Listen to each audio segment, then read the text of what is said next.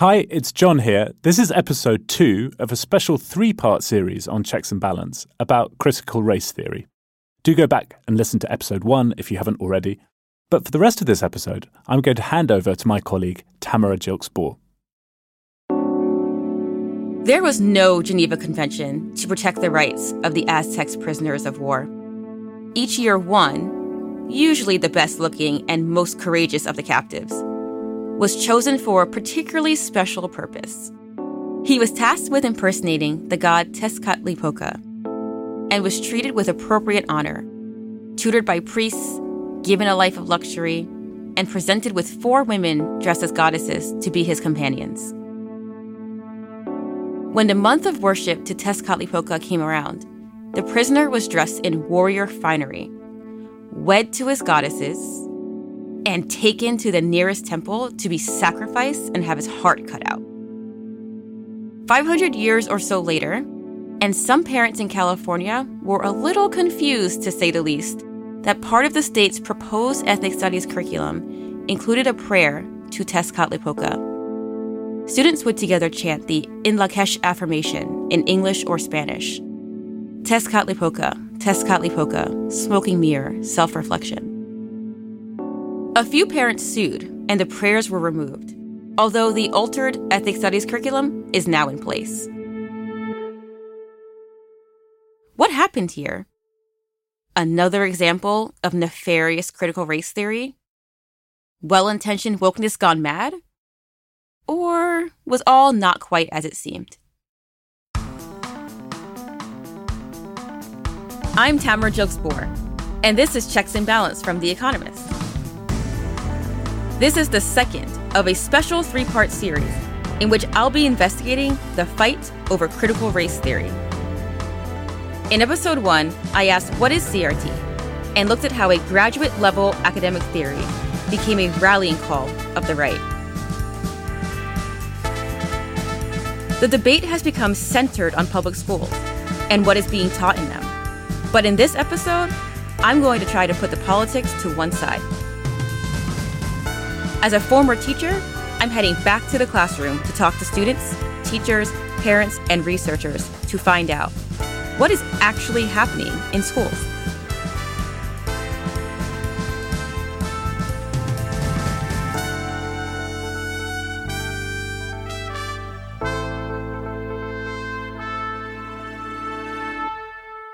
To what extent is race a social construct? What is the history of eugenics and federal housing discrimination? How can you counter racism in your own community? These are the questions asked in an ethnic studies course. To the anti-CRT brigade, ethnic studies is exactly what they are concerned about. To its defenders, the course is a vital part of educating today's kids about America. I'm going to spend the first part of this episode getting to the bottom of that. Ethnic studies programs are not new. In 1998, a school district in Tucson, Arizona, introduced a Mexican-American studies program. The course seemed to be effective.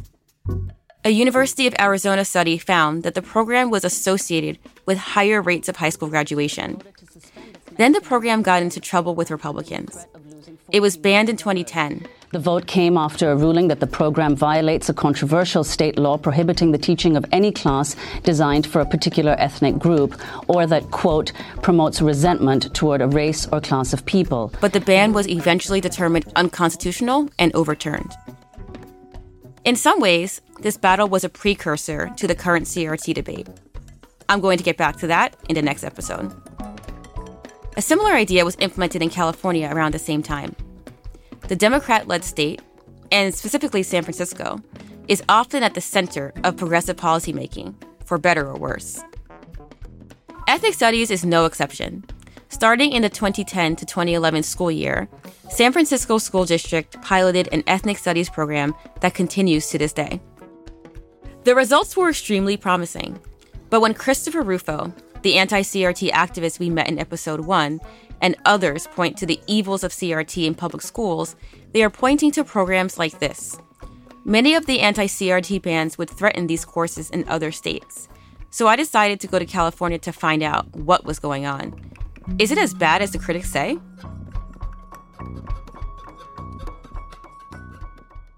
I flew to San Francisco in December.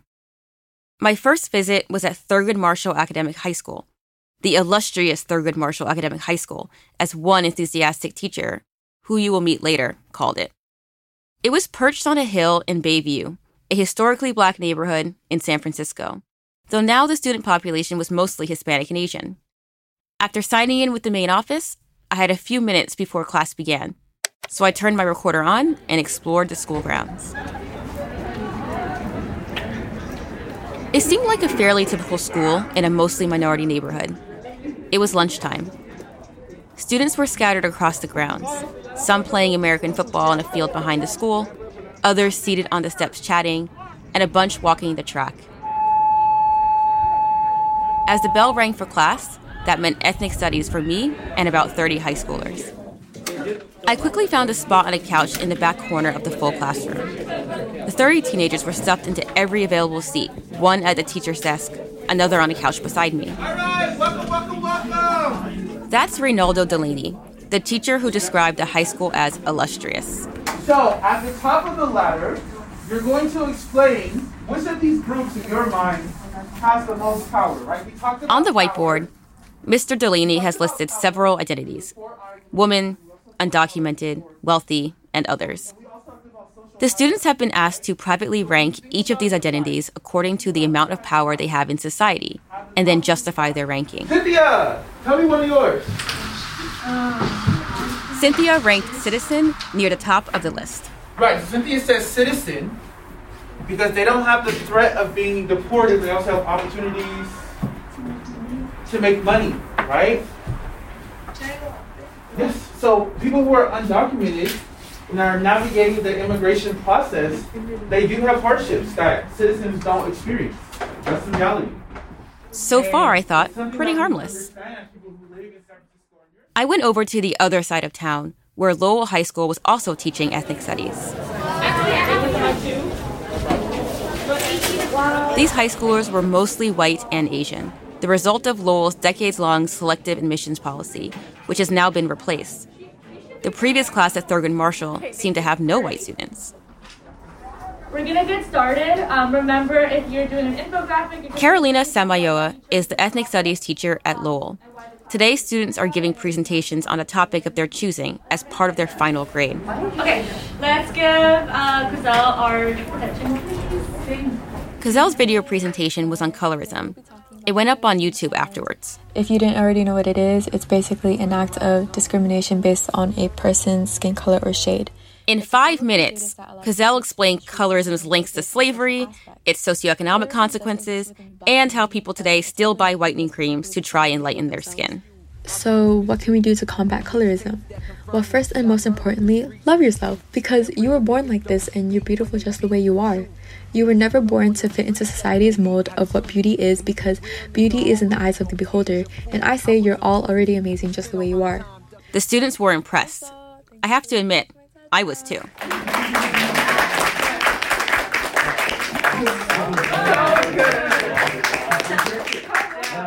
Ms. Samayoa then put Gazelle's presentation into context. Right, you talk a lot about how people wrote down that they're lighter skin, right, to get jobs. That still happens today, right, with last names.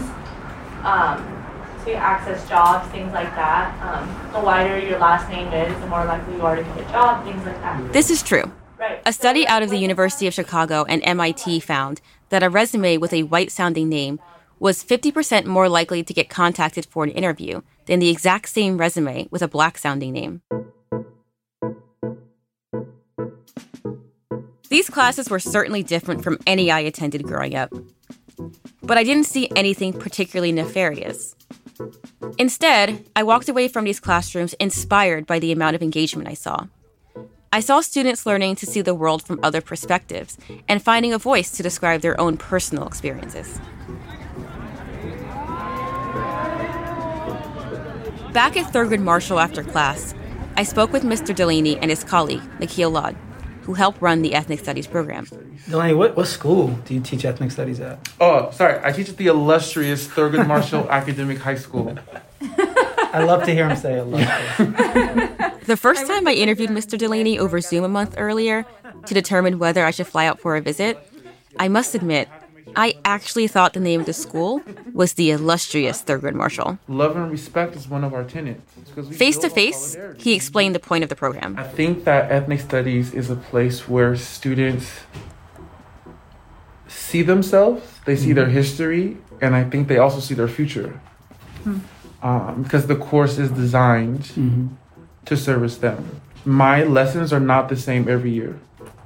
My lessons depend on my class. One year I had students who were Polynesian say, we never see any poly stats. So I had to change my lessons to make sure that their voices were heard, so they can see themselves, they can know themselves and love themselves. So ethnic studies courses teach students to have a critical perspective on U.S. history. They ask students to examine who has power and why. They ask students to think about whose perspectives end up in history books and why. And they teach students the history of non-white racial groups. Critics claim that the ethnic studies programs teach children to hate their country and to hate white people. Mr. Delaney says that's not true. I don't want my students leaving my class being like, I hate the world. That's not what I want at all. That's not self-love. So is CRT, the legal theory, being taught in ethnic studies? Mr. Laud says yes and no. Is it critical race theory? We don't have a class on critical race theory. Are there elements of the underpinnings of critical race theory that inform kind of, I think, the approach to ethnic studies?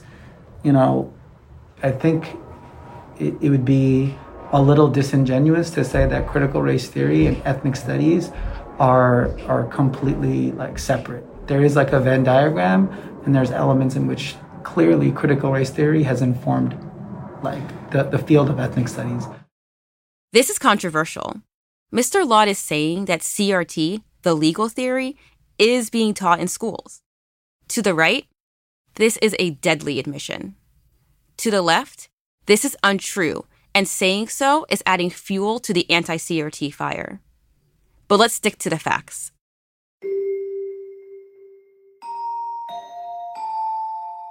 CRT, the legal theory, says that racism is not just individual, but it is embedded in institutions and systems. The presentations at Lowell touched on this, as did the discussion about power at Thurgood Marshall. There is certainly an overlap between some of what is being taught in classrooms and the ideas explored in CRT. Admitting that CRT is taught in schools is probably a risky strategy, but it's the reality. California will now be the first state to make ethnic studies a graduation requirement for high school students. Just hours ago, Governor Gavin Newsom signed AB 101 into law. Ethnic studies is spreading throughout the country. California became the first state in 2021 to pass a law that requires every student who will graduate in 2030 or after to take an ethnic studies class. California's program has faced its fair share of criticism from the left and the right. The first draft was accused of leaving out crucial groups and concepts. Some Jewish groups in particular felt it didn't focus enough on the Jewish experience or acknowledge the reality of anti-Semitism. The program was revised, but some want to return to the original. It may be required for all California high schoolers, but the contents are still up for debate. Many other states require that African American, Hispanic, or local indigenous history is taught in schools, though pupils are not required to enroll. This might seem strange to someone who was in high school in America 20 years ago, but it makes sense today. Public schools are getting less white. In 2000, white pupils were 61% of the public school population. Now, they represent only 46%. In California, non-white pupils are 78% of the public school population. Don't we all benefit from a full knowledge of America's exceptional history?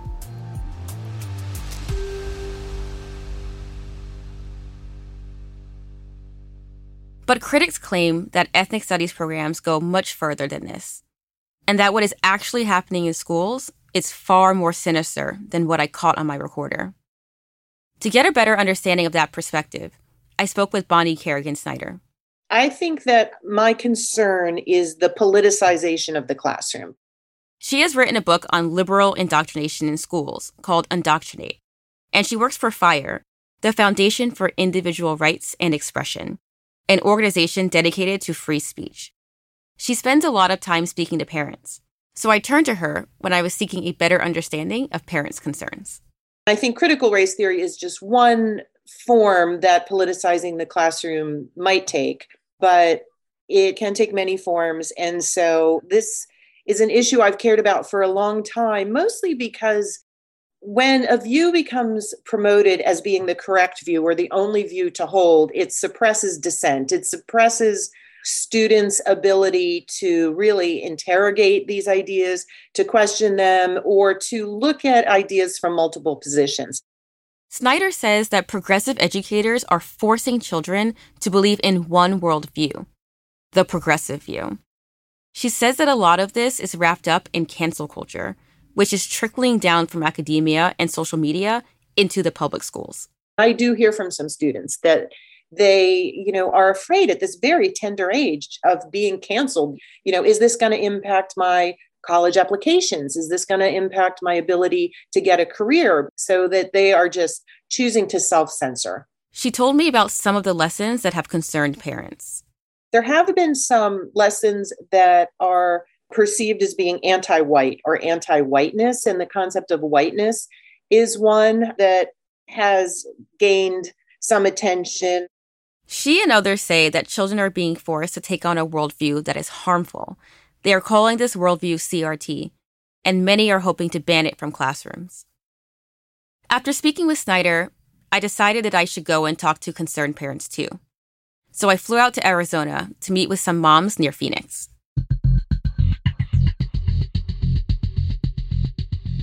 10-year-old Mia Tang lives in a motel her parents manage. They recently immigrated to the U.S. from China, and it's been tough.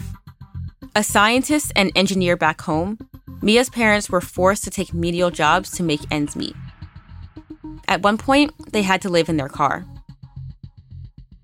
Mia is fictional, a character in a children's novel called Front Desk by author Kelly Yang. It's a book that's been dragged into the CRT debate. My concerns with the book was that it was very, very, very focused on race. I met Amy Bean at a brunch place in Scottsdale, a city just to the northeast of Phoenix. There was still quite a lot of COVID around at the time, so I suggested we sit outside. Great for putting our minds at ease, but it does mean you'll hear some traffic noise on this recording. Every character is introduced by race. Every situation is described by race. Race and economic status, those two things. I wanted to go to Scottsdale because I had heard about some wild school board meetings there. Bean was one of the parents who spoke. Amy, you're up. All right. Well, I feel very underqualified. I don't have a fiery speech or anything to say tonight as far as that goes. Bean felt lied to when the school told her CRT was not taught to her 9-year-old. To her, it was right there, in the pages of Front Desk, a book her daughter had been assigned to read. She read me an email she'd written to the superintendent. Front Desk specifically makes commentary on the interaction of race, Mexican, Asian, Black, in our systems and structures in our country, schools, businesses, law enforcement, and justice system. The book highlights perceived discrimination as inherent in our law enforcement and justice system. This is shown when Hank, a Black man, is wrongly accused by white police officers and then states it is like that for all Black people in America in some way or the other. It highlights perceived racial discrimination in schools as the principal is described as a powerful white lady who shows relief when she learns that Mia, a Chinese immigrant, can speak English. When Mia's dad speaks up and says that you can't judge people by the color of their skin because this is America, he is quickly corrected with the statement, "Clearly you have no idea how this country really works." This is one of the sections she refers to, where Mia talks to Hank, an African-American resident of the hotel, who has just been interviewed by the police about a stolen car. "Why are you not more upset?" I asked him. He shrugged. "Guess I'm just used to it," he said. "This kind of thing happens to me all the time." "It does?" He nodded. "To all Black people in this country, in some way or the other." He dropped his head into his hands. I sat very still, thinking about what he said. I could hear the faint honking of cars, a couple laughing in the room next to us. I wanted to scream, "Stop! Stop honking, stop laughing. How can it be business as usual when this was happening to people like Hank?" Hank got up and went to wash his face. When he returned, he was holding a pack of Oreos. As he set the Oreos down onto his little table, I stared at the cookies and thought about the world of difference there was between the two colors. I've read Front Desk, and I do sympathize with some of Bean's points. This may not be CRT the legal theory, but it certainly plants a seed about racial inequality. If I were a parent, I'd want to know if those discussions were happening. But that doesn't mean those discussions shouldn't take place. Bean's concern about Front Desk is a great example of how the anti-CRT debate is playing out for real, away from the theatrics and the politics. Front Desk is a popular book. It was selected as a best book of the year by NPR, The Washington Post, and the New York Public Library. And Kelly Yang is a New York Times bestselling author. The book has also been banned for a time in school districts in parts of New York and Pennsylvania. Books like Front Desk are different from what most parents read when they were in 4th grade. For some, this is fantastic, a mark of progress. To the anti-CRT brigade, it's a dangerous example of radicalizing innocent kids and indoctrinating them against America. It is all about perspective. And then there's parents like Amy Bean, who was just looking for an open dialogue with her daughter's teachers around a book she had some, I think, legitimate issues with. But she was being drowned out by school board antics and political nonsense. At this point in the reporting, sometime in the spring, my head was spinning. Is CRT good? Is CRT bad? What is CRT? What is going on here? To try and get to some sort of truth, I needed to take out the emotion and politics and turn to the research. That's up next.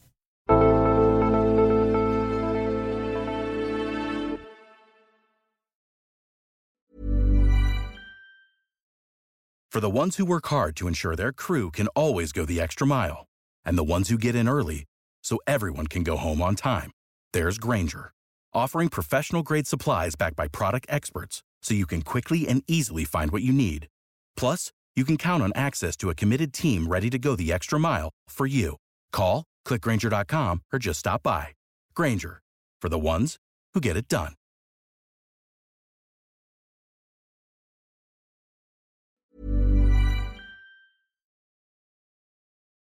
First, I spoke to Patricia Bromley, an education professor at Stanford University.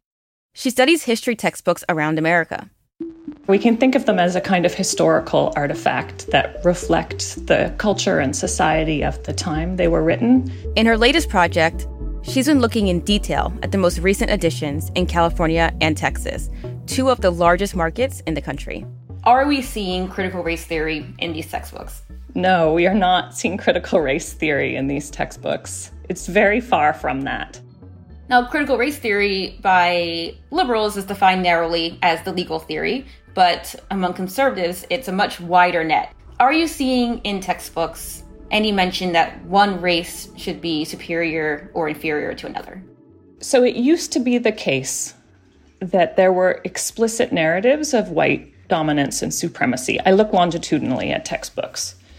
In the not too distant past, there were explicit narratives like that. We do not see those kinds of narratives about any race anymore as explicitly as it used to be.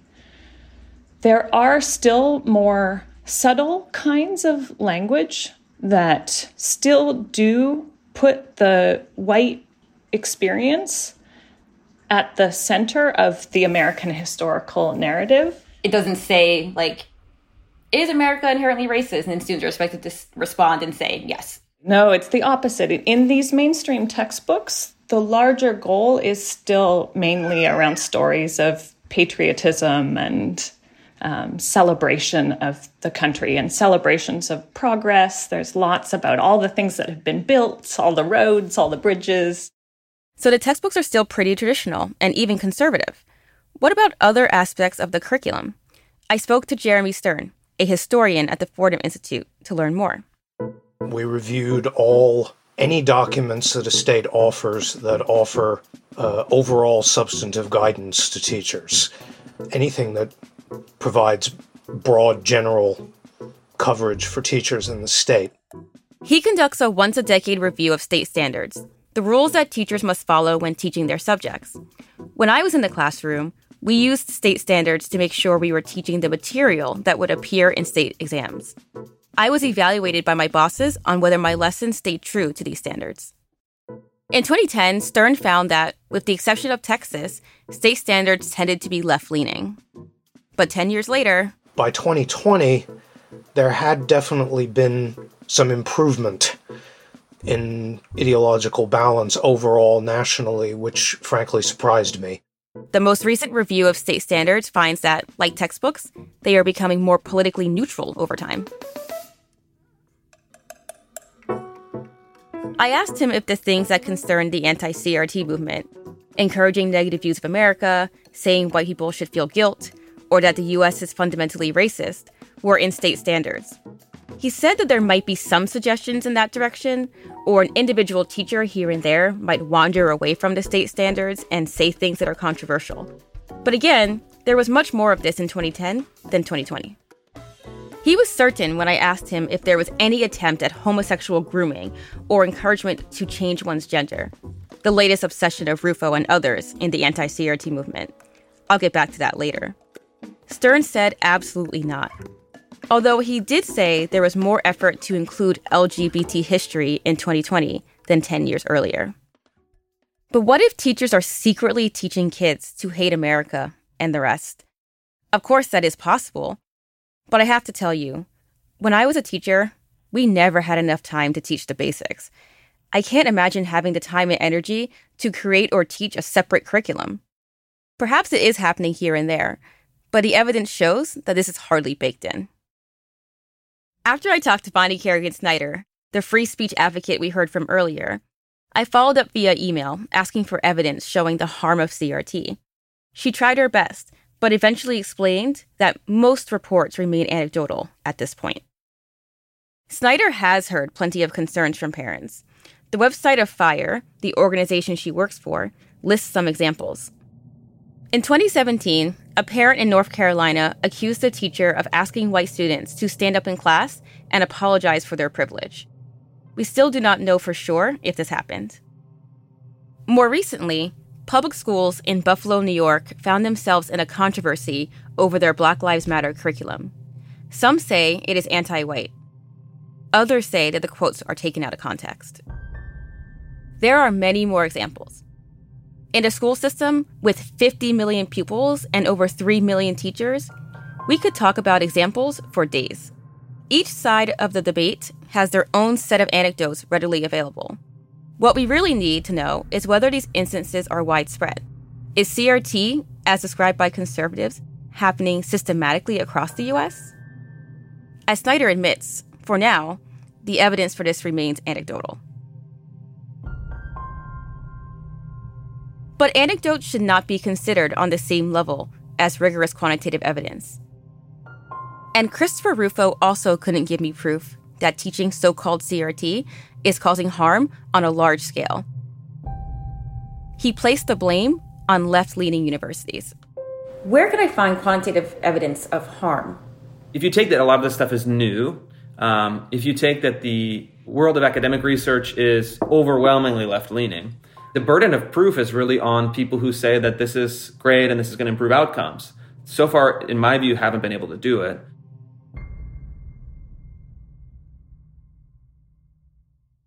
I decided to go and talk to one of those lefty academics Rufo mentioned, Thomas Dee, an economist at Stanford University. Dee is responsible for training Stanford's education students on how to use quantitative methods in their research. I know because I was one of his students. He and a couple of colleagues did a study of San Francisco's ethnic studies program. They found that it increased high school attendance by 6 to 7 percentage points, course credits earned by up to 15 points, and high school graduation by 16 to 19 percentage points. That's impressive. I thought he would be a good person to turn to and ask, what does the research say about CRT overall? I'm uncomfortable labeling with the CRT label because I think it's so poorly defined, politically contorted. What you would call CRT seems to show a great deal of promise in realizing the academic potential of students and maybe even helping support their potential at an extraordinarily high level by promoting critical engagement with the material. not just consuming what we might think of as party line propaganda, but rather developing the skills to interrogate that critically. And I think that's something we would want in a stable, well-functioning democracy. Not everything is roses, of course. Like most things, Dee warns us that these programs must be done well for them to be effective. But I think what we should worry about is rushing to scale with these types of innovations. I mean, one of the things I do worry about is, for example, in California, we're taking the ethnic studies curriculum to scale throughout all of our high schools over the next decade. And the governor literally quoted our research in San Francisco in authorizing that change. And my hope is the state will scale that effectively. My concern is they won't do the same kind of careful teacher training and support that San Francisco did, years of teacher development to deliver the curriculum well. I'm worried that won't happen at the state level and that we might be sending teachers into the classroom to have, frankly, to manage difficult conversations with their students. And one could easily imagine that going sideways in some places. But of course, Dee would say glowing things about teaching ethnic studies and similar programs in schools. He's one of those left-leaning researchers Rufo warned us about. I asked him about that. Is he ideologically compromised? When I began the ethnic studies research, I've 100% expected to find zero impact. I mean, a single course in ninth grade having these kinds of outsized effects seemed implausible. So I went into this thinking I would find the exact opposite. I don't know that I've ever been more surprised by a result in my career than this one. I've been making the case that test-based accountability in American schools was much more effective than people seem to think it was, specifically No Child Left Behind in the U.S. And also I did collaborative work on a controversial system of teacher evaluation in Washington, D.C. that fired persistently low-performing teachers. And our research, which, by the way, was based on the same research design we used for the ethnic studies work in San Francisco, found that that seemed to work quite well when persistently low-performing teachers were under a credible threat of dismissal. They either left or got better. So I think between those studies and this work, I've managed to offend the breadth of the political spectrum at some point. I don't know if that builds credibility, but I think I'm not alone among researchers in this space in terms of just a real fealty and careful attention to the research design and the underlying theoretical constructs.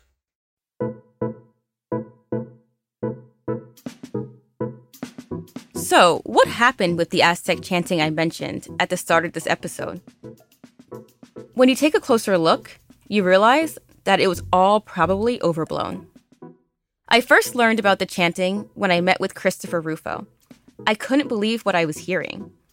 I then spoke with Jose Medina, a California state representative who backed the ethnic studies mandate, to find out how this was allowed to happen. I'm sure you're well aware that the California program has come up with some controversy with what's in the curriculum, particularly the Aztec chanting.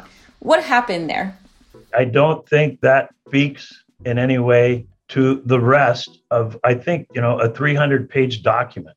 I think this one was an issue of separation of state and religion, and it was agreed on that if it was a prayer, it would be pulled out. But the rest of the document is 299 pages, and I think it is a good document. And in one sense, I would say, is taken away from the larger issue. It'll get press and it could get people excited. But the larger issue is, how do we teach all Californian students, irregardless of the color of their skin, the ethnic group that they belong to see themselves in their education? At this point, I believe that the chanting was crazy. But I have to admit, I did not find the actual In Lakesh affirmation that had caused the uproar until after my interview with Representative Medina. And after reading how the curriculum explains it, In Lakesh translates as "you are my other me," and relates to our habit of mind, empathy, and also compassion, interdependence, ecology, love, and mutual respect.